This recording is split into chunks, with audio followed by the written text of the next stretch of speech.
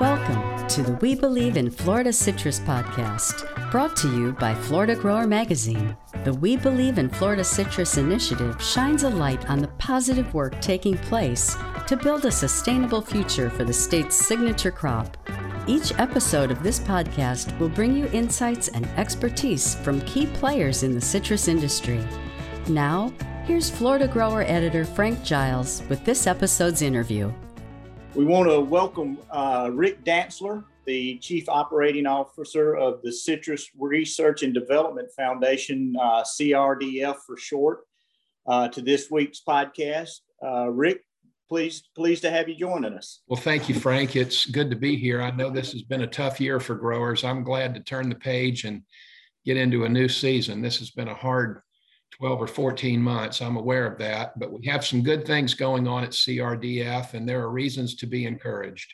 Excellent. It sounds like the fruit set may be a little bit better and more uniform going into next year. So hopefully that, bodes for a better season coming ahead. Right.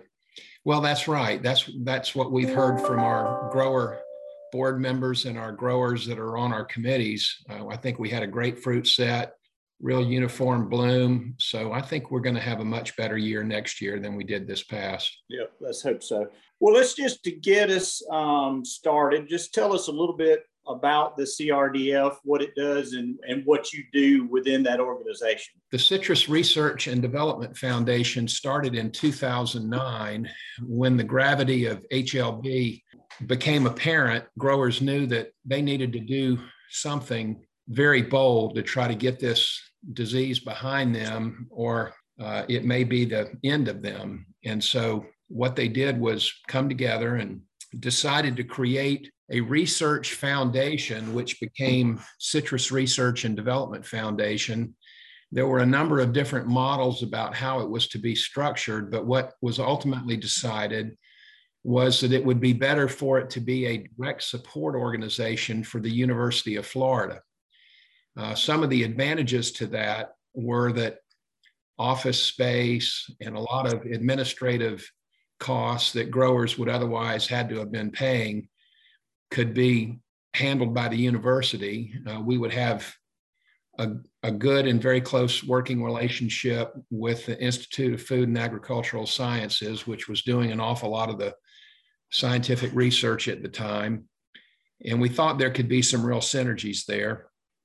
What was very important to the board and what the university agreed to was that CRDF's decisions would be made totally by the board without university influence, and that we would go wherever we needed in order to get the answers to the questions that needed to be answered. You'll probably remember that about 2 years ago, we had a little bit of a dust up on those points with the university, but we got that behind us. And so now CRDF, which is an entity that is there to serve growers, the decisions are made by the board of directors, and we are free to go wherever we need to in order to find answers to these pressing questions. What I do, my official title is Chief Operating Officer, and it's my responsibility to coordinate our activities and make sure that the process is above reproach and funds the research that the citrus industry needs. We have two primary research committees that make recommendations to our board about what projects to fund. We primarily fund our research through a request for proposals where we identify the research topics that we think need to be addressed, document those needs into a formal document, and put that out for the research community to submit proposals to us to address those priorities. We are in the middle of our 2021 RFP process as we speak. We received 63 pre-proposals, which is a 2-page summary of what a researcher is seeking funding to do. We have scientists from all across the country that advise us on which projects should be invited, which means that we ask the researchers to submit a full proposal. We believe there's enough to the idea that we need to check it out more. So these scientists from across the country help advise us on which of those projects to invite. And then once the committees and the board decide which projects to invite, these scientists from all across the country help us to decide which ones we actually fund. It's a lengthy and some might say tedious process, but at least it overlays scientific acumen over the decisions we make and helps us identify projects that have scientific merit. And then our committees and the board help identify which of those are of highest priority, because our committee and board members live with the industry every single day. So it's a process that works pretty well. It's not without its imperfections, but by and large, it works very well. Very good. Well, you spoke at our Florida Grower Citrus Show here a week or so ago and kind of gave a history of citrus research and, where we're at today and where we're headed. But, a lot of that focused on HLB for obvious reasons. But just talk a little bit of why this disease has been such a hard nut to crack and how much historically have we thrown at this in terms of research. Well, it has been a hard nut to crack. There's no question about that. And it's primarily because the bacterium, Liberibacter, lives in the phloem of the citrus tree. This is overly simplistic and mostly accurate, but a citrus tree has xylem and phloem like we have arteries and veins. The xylem takes the nutrition and water up from the roots, and then it comes back down through the phloem of the tree. And what HLB does is interfere with the carbohydrate process and the ability of materials to flow through the phloem. So that vascularity that exists in a healthy tree is totally interrupted. Historically, any bacterium that lives in the phloem of trees or plants is very hard to kill. So that's primarily why it's been so hard to get our hands around this and make progress. But I have to tell you, as I told all of those at the Citrus Show last week, if we can send a man to the moon and bring him back safely, we can certainly figure out a way to get a killing agent into the phloem of a tree.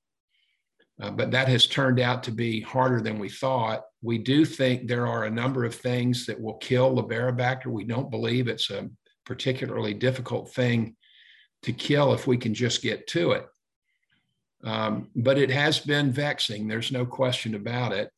Nationally, we have spent $1.35 billion with a B dollars on trying to whip HLB. In Florida, CRDF has spent about $165 million, and we have funded 462 projects. And part of my message last week at the Citrus Show was that while we had learned an awful lot about the disease, more than we ever have in the history of mankind, what do we really have to show for it? And we have made some significant advancements. There's no question about that. And we have brilliant scientists working on this, but the metrics that really matter, production, i.e. yield, the number of citrus acres, and the number of citrus growers, those trend lines continue to go down. And those are the three metrics that really count. And so my message last week was, we have to begin doing some things differently. We can't keep doing the same old thing and expect a different result. Although science is a lengthy process and it takes a while to have these breakthroughs, and we are getting there. And there are some things on the horizon that are causes to be very optimistic in my view. But we are going to have to be willing to do some things differently. At the beginning of this recording, I talked about our RFP process. One of the things that our board has directed CRDF staff to do that is different this year is that with these projects that are invited, we are supposed to, or we have been empowered to begin working with the researchers to refine the proposal so that we believe it hits the targets better than if the researcher were just doing it on his or her own. And the other thing that we've been empowered to do is, if we don't in the final analysis believe that the proposals are hitting the mark, then CRDF staff has been empaneled to actually create the experiment, and then we put the services out to bid. Those might sound like common sense things, but it's somewhat revolutionary in the way research foundations work. Normally, there's a wall of China built between the foundation and the researchers when these projects come in, and the reason for that is a good one. You don't want to create the appearance that you're picking and choosing between your friends and doing anything other than the projects that are the most meritorious. But the reality is we are in a crisis, and we are just going to have to take some chances, do things differently, and make sure that the money that we have to spend, which is less this year than we've had in a while, gets us where we need to go. So I don't apologize for these changes. These were things that I had lengthy discussions with the board about, and we've agreed to do it. And I'm confident it's going to do well. We've gotten some fantastic proposals with these 63 pre-proposals, and I think this is the best RFP we've had in my time with CRDF. This will be the third RFP that I've been through, and I think it's phenomenal. I think it's really good. The industry did a great job of conveying to us what they really needed to have answered, and our staff put together a great prescription for that, and the researchers have responded really well. So I'm confident that we're going to end up funding a really good batch of proposals as part of this 2021 RFP. Very good. I know one of the things that you're doing is kind of doubling down your efforts on evaluating new rootstocks and varieties. Talk a little bit about that, and if there's any potential stars in the making out there that you're seeing in those trials. There are, and the way this came about, we have citrus breeders that we fund that are probably as prolific as most any in the history of American agriculture. It's just phenomenal, the number of different and new cultivars they've created. Nevertheless, we felt as though there were certain things that were not being done along the way that could improve the process.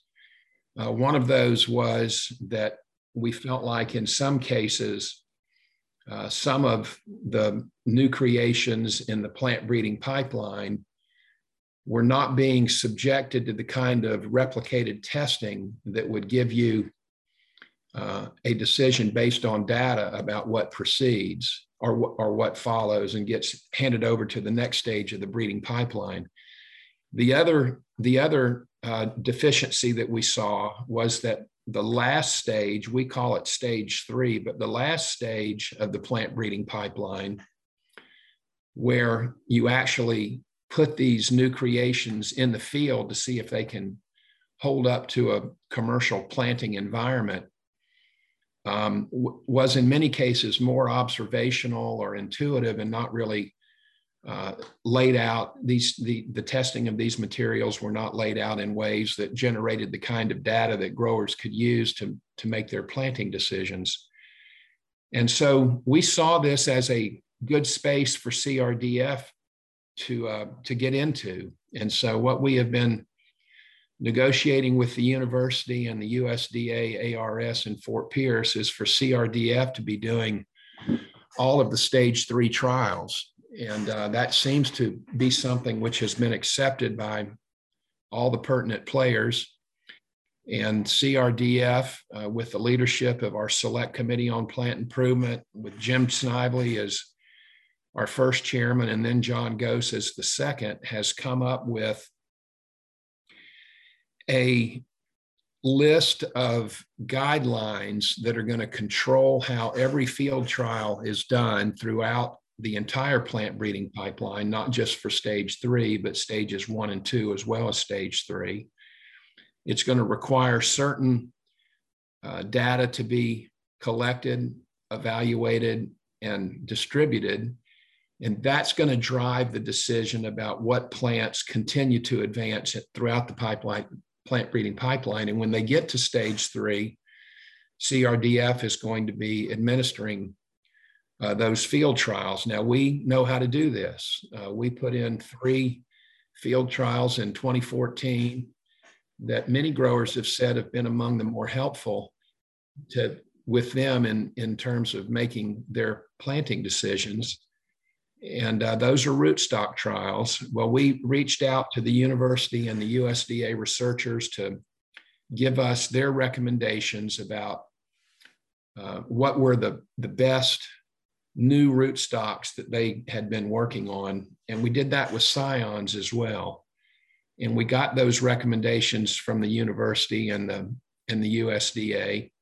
Our committee massaged all of those, and we came out with a number of new rootstocks and scions that we're going to begin testing. Now, unfortunately, you can't just decide to go out tomorrow and do it. You have to place the order with the nurseries, and the trees have to be created.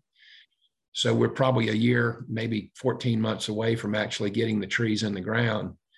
But you have to start somewhere. And among these new rootstocks and new scions, we believe are some real stars. I can't give you the numbers and the genealogies like the breeders can, but we did take what data they had and analyzed of all of those they gave us, which were the ones that we thought had the greatest potential for success. There are a number of growers that believe the higher priority now is with new scions, greening tolerant and greening resistant scions, that we have rootstocks that are doing pretty well. But we are going to do a new rootstock trial as well as a new scion trial. And I said that in a way that might think it's singular. There's going to be a trial, a rootstock trial, and a scion trial in all 3 of the primary growing areas in Florida. So, and it's going to reflect some of those that growers in those areas have gravitated towards. We'll use those as standards to make sure that we get a good comparison on how the new ones are doing. And then just talking about research, any 1 or 2 research areas that are getting you excited as this science evolves? Yeah, there is. We believe, certainly I believe, that peptides is the next big thing. I know we've read a lot about peptides. Back in June of last year, I think it was, Hai-Ling Jin from the University of California, Riverside, came out with an announcement that she had discovered this peptide in finger limes that she thought created either tolerance or resistance. And so that set off a storm of interest, as you might imagine. The day that release came out, I called Dr. Jin and spoke to her personally, and I said, tell me what CRDF needs to do to help you run this down. Because the reality was, after a couple of conference calls with her over the next 2 or 3 weeks, she had only applied this peptide to maybe 20 trees in a greenhouse. And the greenhouse was probably the most controlled environment around. It's in California, where it's almost like it's hermetically sealed. It's where they do work with live psyllids and that sort of thing. So, while the early results were encouraging, it's hard to, I don't think you'd push all your all your chips to the middle of the table based on what you'd seen from 20 greenhouse trees. Because there's been encouraging work done in the past where it seemed like something might be the thing, and then the more you find out it doesn't hold up in a commercial growing environment. Let's hope that's not the case with this. But if these early results are true, and we're helping Dr. Jin trying to run this down, and the company that owns the proprietary rights to the peptide itself and to an injection device, which the company says is going to be required because of the expense of the peptide. They have 10 to 12 field trials ongoing in Florida now too. We'll be knowing something pretty soon. But if it is as claimed, meaning that it not only switches on the plant's natural innate immunity system, but it also directly kills Larabacter, and it stands up to the Florida heat and sun and can be sprayed and doesn't have to be injected, well, that's the home run we've all been looking for. I mean, if that turns out to be true, that's it. So, you know, we're going as hard as we can to try to find out if this is in fact the thing. But I have to tell you that there are a number of other peptides that have shown very encouraging early results. You know, I don't know if it's appropriate to be mentioning the names of products, but again, we're at a point where we can't be too cautious, I think. I understand where we are with the industry. Elemental Enzymes has one, and they've had 40-something field trials and 4 years worth of data to support their contention that this increases yield 17 to 18% on average. And they have actually filed to have this approved by EPA, and CRDF is doing all it can to facilitate that review by EPA and to speed it along wherever we can. If we can get that approved by EPA, and EPA has 18 months to make this decision. They received it the day before Thanksgiving, so they're a number of months into it now, but they have a lot longer under the law. Then hopefully we'll have another tool that growers will have at their disposal that is going to be ready here, you know, in the next, I don't know, 7 or 8 months perhaps. So there's that. There's been a lot in the news about peptides that Southern Gardens and other companies have, and different ways of trying to get the peptide into a tree. If a peptide can be sprayed, that probably means that it's switching on the plant's natural innate immunity. If a plant has to be, if the peptide has to be injected, then we're going to have to come up with an injection device that is cost effective. You know, I've always heard that if you have to touch the citrus tree, you cannot afford to do it. So I've been reaching out to a number of companies that have injection devices that I think are quite promising. There's one from the Midwest that I'm particularly excited about. And they have a way that gets the killing agent or a peptide or whatever it might be that we're trying to get into the tree almost directly into the phloem. It's not something that goes into the xylem and then has to cycle through. They're able to stop whatever they're injecting right in that sweet spot, in that interchange area between the phloem and the xylem. So again, I go back to what I said earlier, that if we can send a man to the moon and bring him back safely, we can figure out a way to get a killing agent into the phloem of a citrus tree, and this might be it. I'm very, very excited about this, and am going to be speaking to my board this week about paying the cost to get this company to come down here and try their device with a number of different injectionables.